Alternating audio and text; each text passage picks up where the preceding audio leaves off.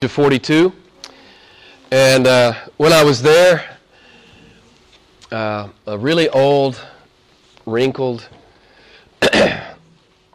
gray, beat up, a guy with 1,000 miles on him, itinerant preacher came and he met with us. He looked what you would think Moses would look like. He had really, really long white hair and a really, really long white beard. He was very intimidating in that respect. He was a small man, but he looked like Moses. He looked like he was maybe a couple thousand years old. The rumor was that he'd preached in every church in the world, and we know that wasn't true, of course, but he looked like he had.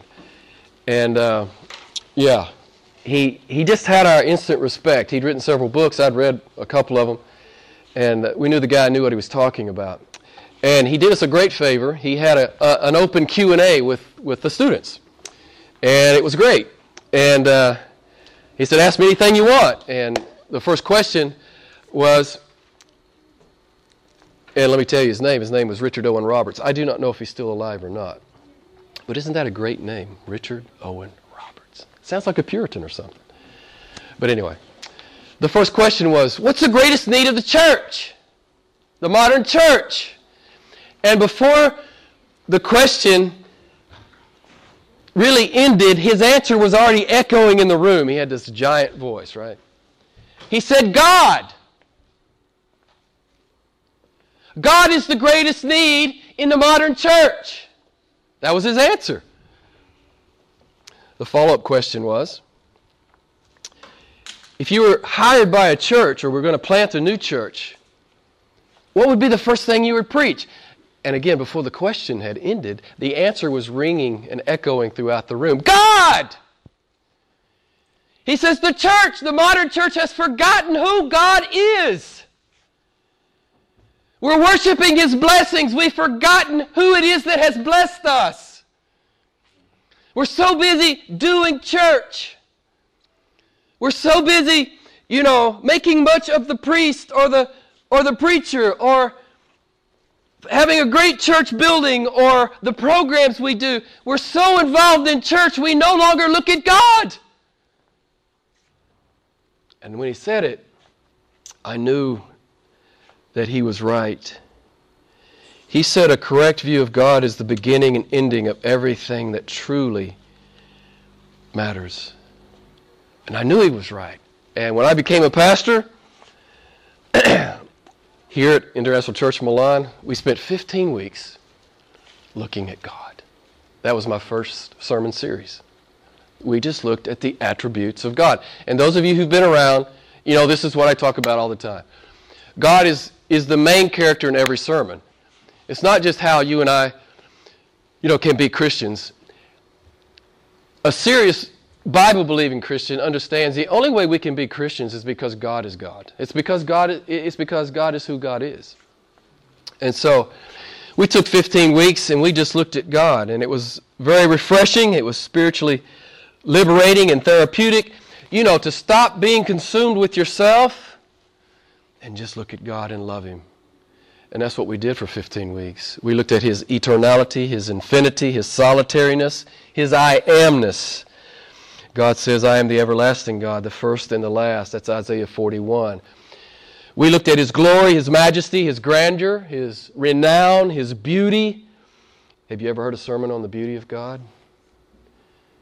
I've got one. I'll send it to you if you're interested. I'd never heard a sermon on the beauty of God. What a tragedy. I grew up in the church. No one had ever preached to me about how breathtakingly beautiful Jesus Christ is.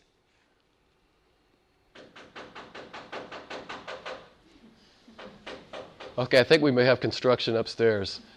Or they disapprove of my last sentence. But either way, I'm going to go on. We looked at His beauty. God says, I am God and there's nobody like me, Isaiah 46. During that sermon series, when I first came to ICM, we talked about His holiness, His righteousness, His purity, and His wrath. God says, I am holy, holy, holy. Vengeance and retribution are mine, says the Lord. We looked at His goodness, His faithfulness, His loving kindness, His grace, and His mercy. God says, there is no God beside me. I am a righteous God and a Savior, Isaiah 45. We looked at His sovereignty, His supremacy, His omnipotence, His incomparability. God says, there's no one like me, and I will accomplish all my good pleasure. Beloved, this is Christianity. If you don't know who God says He is, I don't think you're a Christian. I think you may think you're a Christian. I think you may be playing Christianity. I think you may be in love with a pseudo-Jesus, because there are quite a few emanations of pseudo-Christs in what is called the modern church. But do you know the biblical God? This awesome, consuming fire God. Do you know this God? Do you tremble before this God? And do you rejoice before this God? Do you worship this great God of the Bible? This is Christianity. Jesus says this is eternal life, that they may know you. And if you don't know the biblical God, all bets are off. You have to know the God. You have to know who God says He is. Not some cartoon God that your preacher has preached to you. Some church you may have grown up in. You need to know the biblical God. This is true Christianity, and this is the joy of true Christianity. Our God is God. He's awesome, and He'll fill up our souls forever. I say this to you a lot, but you know it's true.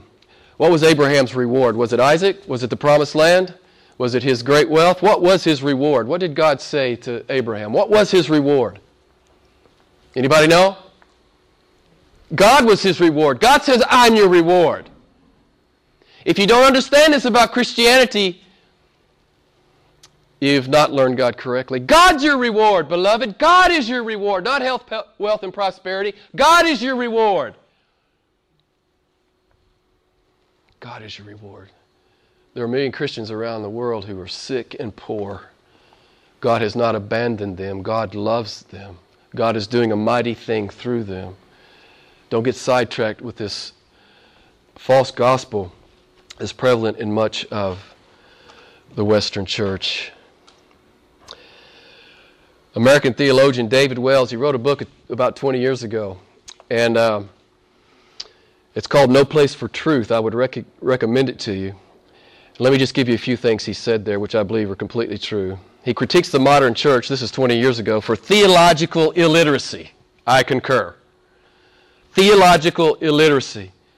You say, well, Jim, I'm a Christian, but I don't know the Bible very well. Shame on you. And I have to say, just stop calling yourself a Christian if you're not willing to give yourself to the study of the Word of God. God doesn't call His people to be ignorant. You are called to be students of the Word. You're supposed to know the Word. You're supposed to be able to defend the Word in the world. When, the social fabric of the culture seems to be collapsing, you're supposed to be able to stand out in the world and say what the truth is. God says X. Can you do it? That's why you're still on the planet. To be His witness, and you can't be His witness if you don't know who He says He is. And you don't know what He says about homosexuality. You don't know what He says about abortion. You don't know what He says about fornication. You don't know what He says about pornography. You don't know what He says about blind ambition. You don't know what He says about greed, about lust. You don't know what He says. You can't stand out in the world and tell people what He says. Shame on you. Shame on me. If I don't have the knowledge or the courage to be God's mouthpiece in the world. Beloved, that's what the true church is about. The mouthpiece of God in the world. You are the mouthpiece of God in the world. This is how God saves His people, through your witness. God saves His people through your witness as you go out in the world and you simply say the truth. So, we don't want to be theologically illiterate. He indicts modern preaching. He says it's chatty, it's weightless, it's entertainment-oriented. I'm back to David Wells in the book he wrote. He calls modern worship vacuous. What does that mean? it's just empty-headed. I just do it. I show up. Should show up. I show up. I don't expect to be changed. I don't expect to encounter God. I don't expect to be in awe. I don't expect to be convicted. I just show up because I should show up. And I do the motions. I go through the motions. I sing the words. I listen to the preacher. But I have not submitted myself to the Spirit of God. He says most high-profile pastors are simply posters. They're simply the best posters and the best marketers. And then he says this: in all this man-centered, success-driven mentality, God has been pushed to the periphery. God has been marginalized. That's what Richard Owen Roberts was talking about. God has been pushed to the periphery in many, many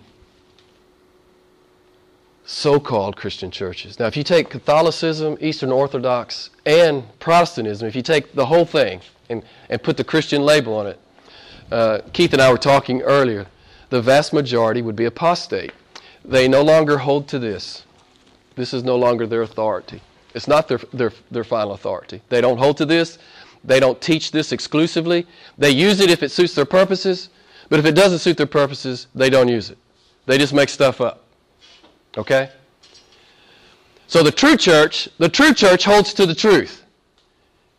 The true church holds to the truth even when it's unpopular in the world, and it's becoming more and more unpopular, as we know all the time. It's going to start costing more and more and more to be a true Christian, because you're going to have to stand out in the world and in love tell your friends and your family what God has said about this, that, or the other thing. I make you 3 promises if you pursue God in the Word and you give yourself to His service. If you become a genuine disciple, you will live a deeper life, a wider life, and you will have a lot more fun. Disciples have more fun than churchgoers. And what I mean by that is just merely being a churchgoer. I just go to church because I think I should. I say it to you all the time. This not only doesn't please God, I think it makes Him angry that anyone would come to a place that He has set aside for worship and to feign worship, to pretend, to be in a performance mode. I come to perform. I tip my hat to God. God is pleased. I leave. All you have to do is read the Bible really in a superficial way. You realize that this is not pleasing to God. So Richard Owen Roberts was right. The old man at seminary, he was right. We need to know God. We need to know God. And as we do know God, as I've been talking about for the last 6 months, we'll become more like Peter. Christianity is not obligation. Christianity is a privilege. Christianity is about a desire. Christianity is like, Lord Jesus, if that's you on the water, bid me come, I'm going to come to you. I know it's impossible for me to walk on the water, but I know if you bid me to come, I'll come. It's about desire. It's not about obligation or duty. So James is a faithful pastor. He's presenting God. Let me just give you a quick summary here in chapter 1. The 4 or 5 attributes he's already mentioned. Verse 4, chapter 1, God is a generous God. Verse 12 of chapter 1, He's a faithful, promise-keeping, rewarding God. Verse 17, God is omnipotently and infinitely good. Verse 17 again, God is immutable, meaning He is unchanging. Verse 20, God is righteous. James knows what every true pastor knows, and that is you can't live the Christian life if you don't know who He is. You will ultimately, you can try to do it in your own strength for a time, but ultimately you will fail. You can't live biblical Christianity in your own strength. You can't do it. You can try for a while, you'll run out of gas. The only way to live biblical Christianity, born again Christianity, is if God is your fuel. I had a missions professor. He went to Brazil because he loved the Brazilian people. But he came back home. He said after a while, I didn't love any of them. And he said, I realized my problem was I was trying to love from myself. And he says, I wasn't drawing down. He says, I wasn't delighting in God, and there was no overflow. True Christianity is delighting in God, and then there's this overflow, right? I delight in God. I love God. I commune with God. I'm in intimacy with God. And it flows out into my marriage. It flows out into my work. It flows out as I raise my kids. It flows out in the church. It flows out in the neighborhood. It's just overflow. It's just overflow from God. And it was a great lesson he taught us. He was my missions professor. He ultimately went back to Brazil. He got it right. I'm going to go back loving God and delighting in God. He's been back ever since. That's true for you and I, beloved. Just to live our Christian lives, it has to be an overflow of the intimacy we have with Jesus Christ. So, the first 9 verses here, let's just go through them. This is a very practical, the introduction is about who God is. And there's an attribute of God mentioned here. I don't know if any of you picked it up. Probably would be hard for you to pick it up if you don't know the passage well. But there's an attribute of God inferred here. Did anybody get it? In verse 5, James says, listen, my beloved brethren, did not God choose the poor of this world to be rich in faith? What's implied there? And what's the context? The implication is you're to be impartial because God's impartial.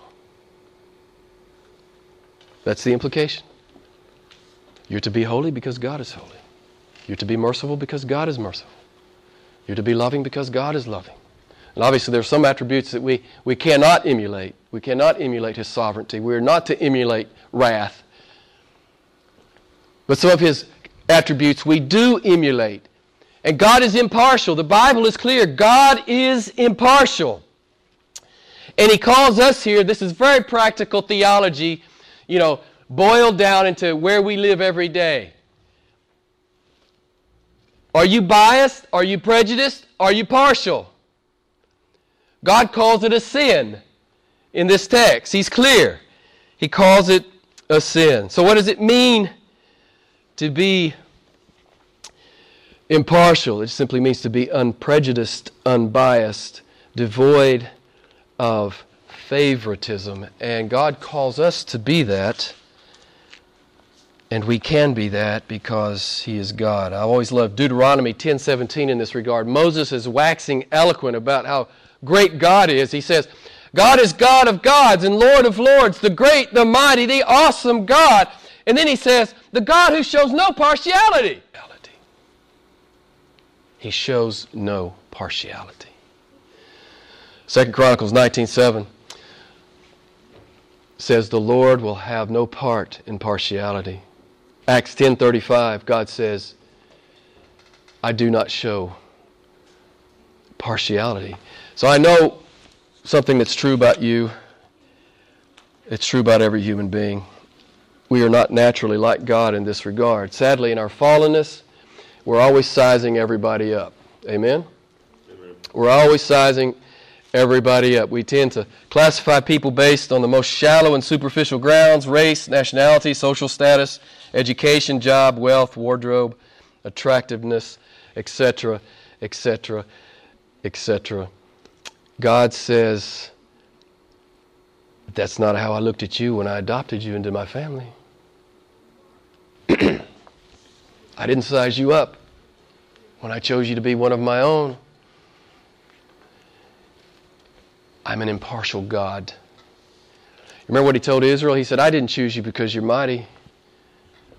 I chose you because I love you. And I love you because I love you. There's no reason for God to love us. We're rebels with weapons in our hands. We've not loved Him. We're all spiritual adulteresses, as we've talked about the last several weeks. We're all guilty of loving something more than loving our Creator. We're all guilty. We weren't worthy of His love. We were worthy of His judgment, but He's loved us. He told Israel, and the same is true for every true Christian, I love you because I love you. There's no partiality involved. So, God calls us to emulate Him in this, to be impartial in the way we live our life, in the way we deal with people. God just flat out says it there in verse 1. He says, we claim to be Christians. We're not to be prejudiced and biased. We're not to have an attitude of favoritism. And I was thinking about it, this church has been here, we're in our 12th year. We've had 80 nations come through the church, probably 700 plus people. There's been a ton of diversity, which I love. And it's just church is a lot easier back home where I'm from. Probably the same is true for you. Back home where you're from, everybody's probably, but let's just take my example. Back where I'm from, I grew up in the Bible Belt, so there's churches on every corner. So you can just pick which one you want, which one you like the best. I mean, people that look like you and sound like you and are educated at your level and have your level of income and they smell like you. They're just like you. And you can go to church with them and it's all really comfortable. And everybody's the same. And we all believe exactly the same on every last minute detail of doctrine. We even all love the color of the carpet. It's just, we're so like one on everything, right? It's just how it is back home. At least where I grew up. It's not like that here. And I like it much better here. Again, 80 nations in 12 years. I love the diversity. I've often said I don't like to go back to Little Rock. I just would hate to be, in that box again. I'm afraid I'd get put in that box again. I just don't want to get back in that box. This ICM is always a little bit like heaven because every nation, tongue, and tribe, not every nation, tongue, and tribe, but a lot of the nations, tongues, and tribes come through this church. So we love the diversity. You know why I love the diversity? I personally enjoy it, but it honors Jesus Christ. It honors Jesus Christ when 80 nations come together, right, and love one another in an impartial way. This honors Jesus Christ. It makes Jesus look real in the world. When people see a church like this, although we're quite small tonight, but see a church like this, loving Him and loving each other. It's a powerful testimony to who Jesus Christ is and the power of the gospel. This is a big deal for us. It's actually on our website. If you go to our website, this is what you read. We demonstrate an eager openness and extend genuine warmth to all people, and we avoid cliquishness. And we quote Galatians 3:28. There is neither Jew nor Greek, there is neither slave nor free man, there is neither male nor female, for you are all one in Jesus Christ. So to be biased, to be prejudiced, to be partial in your Christianity, it's an oxymoron. God calls it a sin.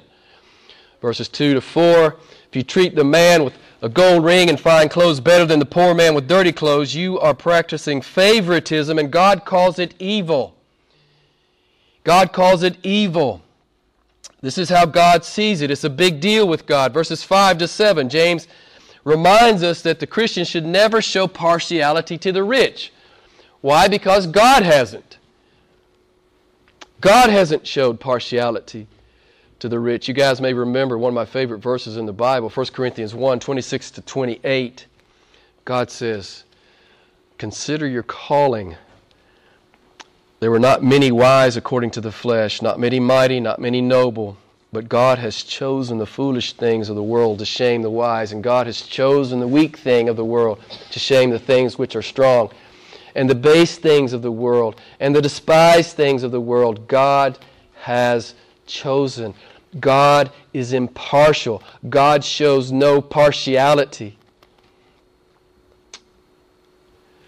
The Bible is true. God elects, but He's impartial in His election. This is a great truth of the Bible. James says, don't you dare dishonor the poor, Christian. He may not look like much, but he's a son and a daughter or a daughter of the king. He's rich. He has a rich inheritance. He's my adopted son. He's my adopted daughter. Don't you dare look down on any professed Christian. Never. Love them. Serve them. Minister to them. Encourage them. Come alongside them. It doesn't matter what color they are. It doesn't matter where they're from. It doesn't matter what denomination they say they belong to. Of course, if they're in a false denomination, we'll love them enough to encourage them to come out. You got to come out. You can't stay in the false church. You got to come out. If the church you belong to, and some of you are passing through, if the church you belong to doesn't magnify God and it doesn't preach this, you got to come out. Amen. You got to come out. And I'm going to say something that it bothers some people. But you know what a false church is, right? If it's false, where did it come from? Who's the father of every falsehood ever told on the planet? Who's the father of lies? If it's a false church, we know who's reigning in that church. Satan.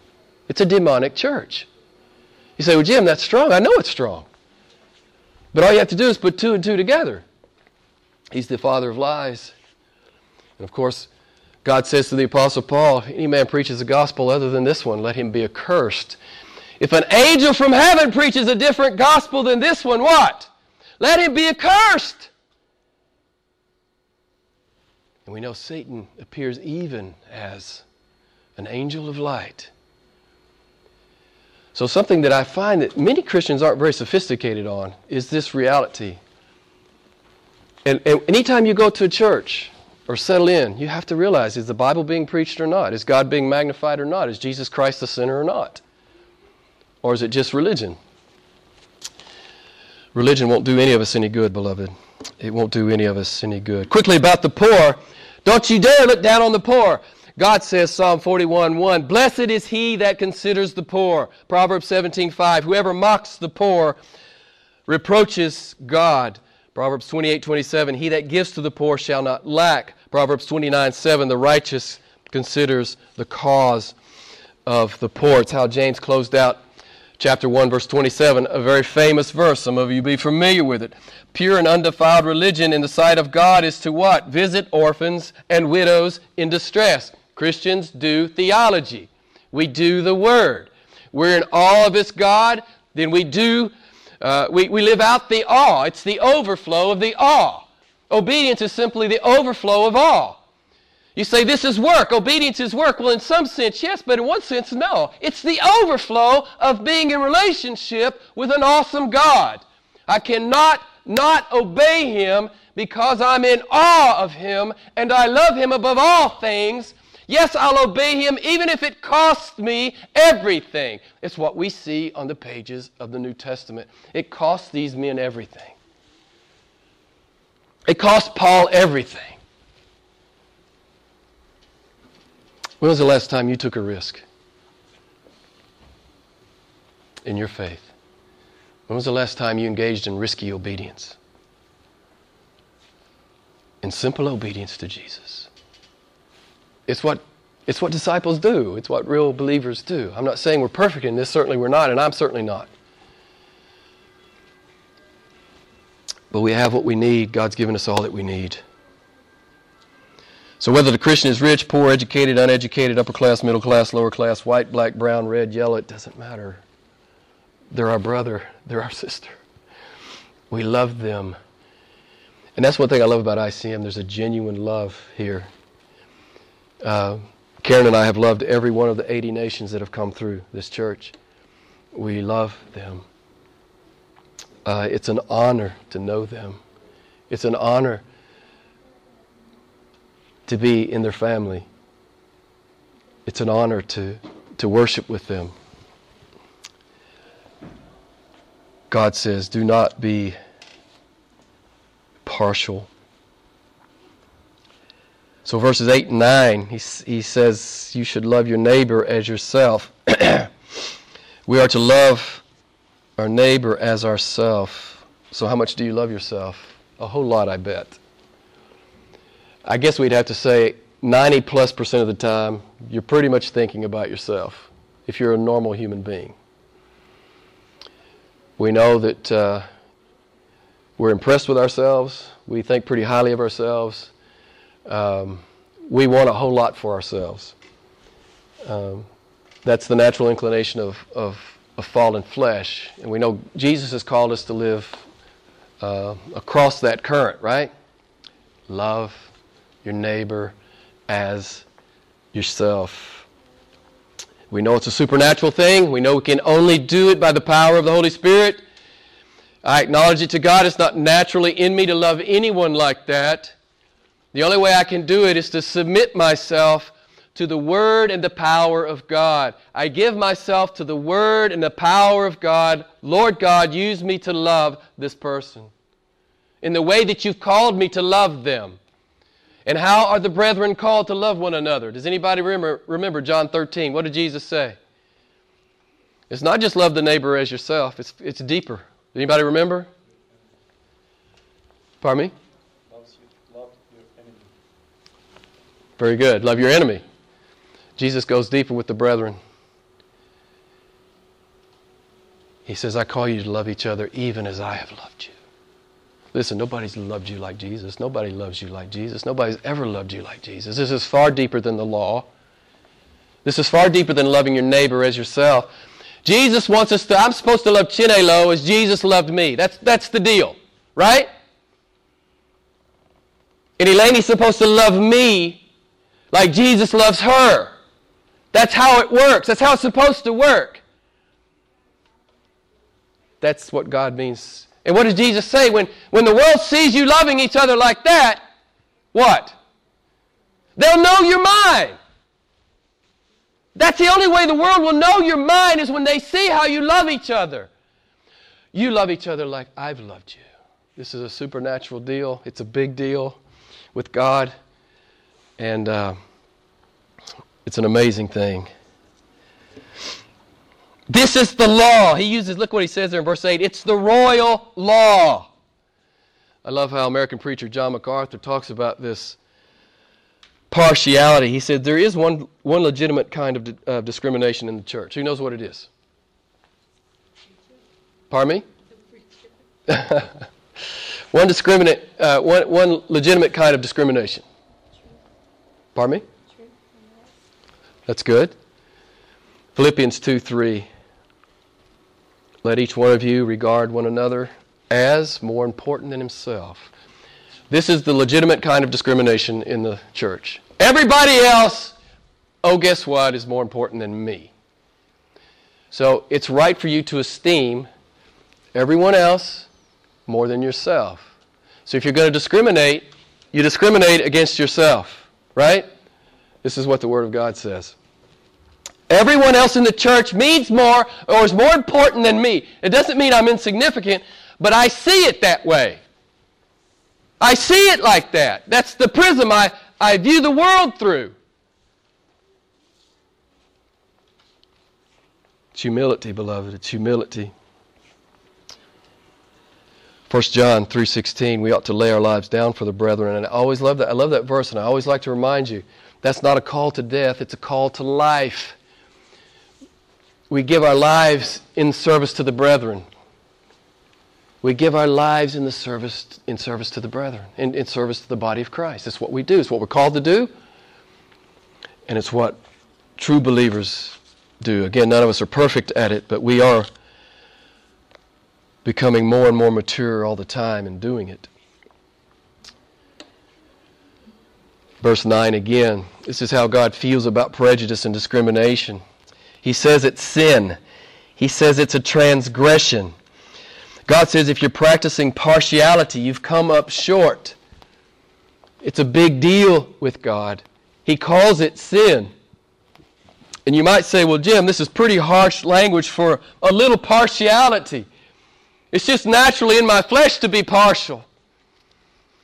So, why is God being so hard on us? Look at verses 10 and 11. God says, if you keep every law perfectly but stumble in one, you are a transgressor. You're defying God's authority and His Word. Just a little partiality and you're guilty of all the law, beloved. You know this, right? Just a little bias and a little prejudice. You're guilty of all the law. And he goes on to talk about you might as well be a murderer. You might as well be an adulterer. This is how God sees it. Of course, some sins are more heinous than others. But MacArthur talks about how the law of God is like a pane of glass. You can't just hit it with a hammer in one spot. The whole thing breaks. So I want us to feel the weight of what God is saying to us here. If you are biased, if you are prejudiced, if you are partial, God is telling us in the text, it is evil, it is sin, and you are transgressing and breaking the law of God. You are a rebel. And of course, this is what the good news is about, right? In Jesus Christ, we are cleansed of this sin that we're all guilty of. You come tell me after the service if you're not guilty of at some point in your life being biased and prejudiced. You come tell me. I'm just assuming you are. I've never met a human being that wasn't yet. But maybe you're different. Maybe you're different. I like how Eugene Peterson paraphrases the Message in verse 10, Message Bible. He says, you can't pick and choose in the things, specializing in keeping one law or two laws of God and ignoring all of the others. The Holy Spirit interjects adultery and murder into the conversation. It's just so you and I understand how serious this is with God. And James closes out this section here with an exhortation and a warning. And here in verse 12, he basically reiterates what he has said over in verse 22 of verse 1. Maybe one of the most famous verses in James. What does it say? You guys know this verse. What are we supposed to do? Somebody tell me from James 1:22. What do real Christians do? How do we prove that we're Christians? Not that we have to prove it, but how is proof seen? What is the evidence that we are true Christians? Someone tell me from the text. James 1:22. Be doers of the word, we, not hearers only. We do it. Now, what is a hearer? What is someone who only hears? What does God say about them? If you only hear the Word of God, but you don't do the Word of God, what does the Word of God say? You're deluded. You're playing a game. It's a sham. It's facade. You're deluded. You're delusional, is one way we could say it. If all you do is hear and all you do is talk, you are delusional. This whole epistle is about being a word doer. And the only reason I didn't preach that text last week, and the reason I skipped it, is because I've been talking to you about this for 6 months, so I decided I'm not going to hammer it again. They know this. Real Christians do the Word, albeit imperfectly, but we do the Word. Our greatest desire and joy is to honor God in doing the Word.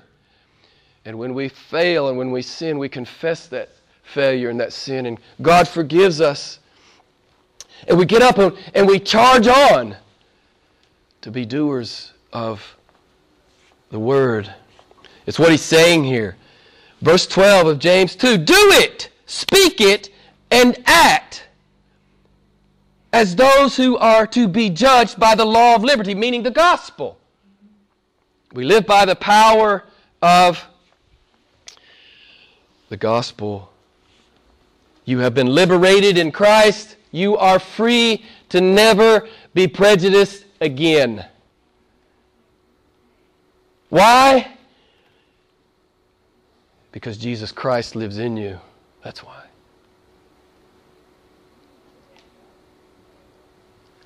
And when you feel that prejudice wanting to well up in you, you give it to God, you confess it and you give it to God, and you throw it off. You throw it off. You remember how Jesus loved you without partiality. You know who you were before you came to Christ. You know who you were. You know what you were. I know what I was. It's just all grace. It's just all mercy. And this is what he talks about here. Verse 13, for judgment will be merciless to those who have shown no mercy. How is it impossible for a true Christian not to show mercy? Why is it impossible for a true Christian not to show mercy? Because we've received mercy. We understand exactly what mercy is all about. I didn't deserve mercy. And the person that offended me, they don't deserve mercy, but I didn't deserve mercy either, but I got mercy, so I give mercy. Remember what Jesus says in the Sermon on the Mount? If you're not willing to forgive, those who have trespasses against you, what? The Father, Jesus says, the Father will not forgive you. If you haven't learned forgiveness, then you have not received it, is the point. If you can't forgive in your life, then you don't know anything about Jesus Christ. You don't know anything about the gospel. It's the overflow. Forgiveness and mercy is the overflow of forgiveness and mercy. You've received it, and it flows through your life. It's just what happens in biblical Christianity. So the mercy God has implanted in our born-again hearts will testify that we are indeed children of God by the mercy that we practice. By the mercy we practice, we give evidence of mercy received. Richard Owen Roberts is right, the old guy that came to seminary. The greatest need in the modern church is to know God, because if we know God, if we know the biblical God, if we know who God says He is, we will be word doers. We will. If we've been deceived by some cartoon Jesus, we can do church, but we can't do discipleship. It's easy to come to church. You can be a church member without any faith at all. It takes no faith. The only faith that I heard one guy say, your average American, I'll just say it this way because he was talking in an American context. He said, your average American Christian, the only risk he ever takes in obeying Jesus, or the only faith he shows, is the drive to church. He might die in an accident. That's the only faith he really ever exhibits. That's a pretty harsh commentary. It's a pretty harsh critique. But beloved, we're called to be word doers. We're called to be word doers. It's what the whole book is about. I challenge you. It's a short book. Read it this week. Read the whole thing. Know God, do the Word. Know God, do the Word. Know God, do the Word. This is what God looks like, do it. This is what God looks like, do it. This is what God looks like, do it. And the great text is coming up. I probably won't preach it. I preached it 2 years ago. Without faith it is impossible to... No, that's Hebrews 11. I'm sorry. Hebrews 11. It's always in my head. James chapter 2. Faith without works is what? Someone tell me. It's what? It's dead. It's dead. It's useless. It's demon faith. The devils believe. The devils believe. You say, Jim, I believe in Jesus. The devils believe in Jesus. They believe everything He ever said.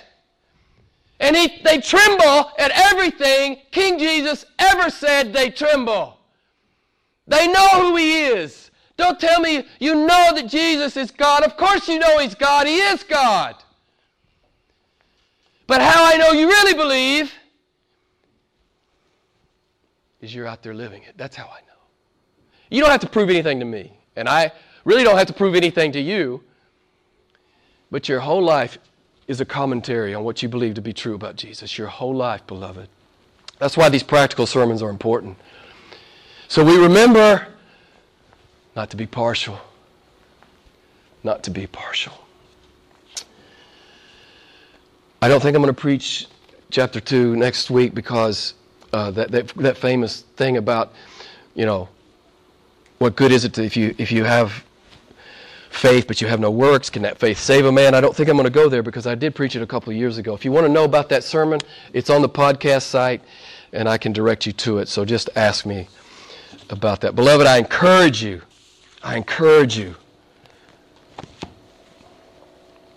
Show no partiality. Show no favoritism. Don't be prejudiced. Don't be biased. Show mercy. Love the brethren. This is what real believers do. Let's pray together.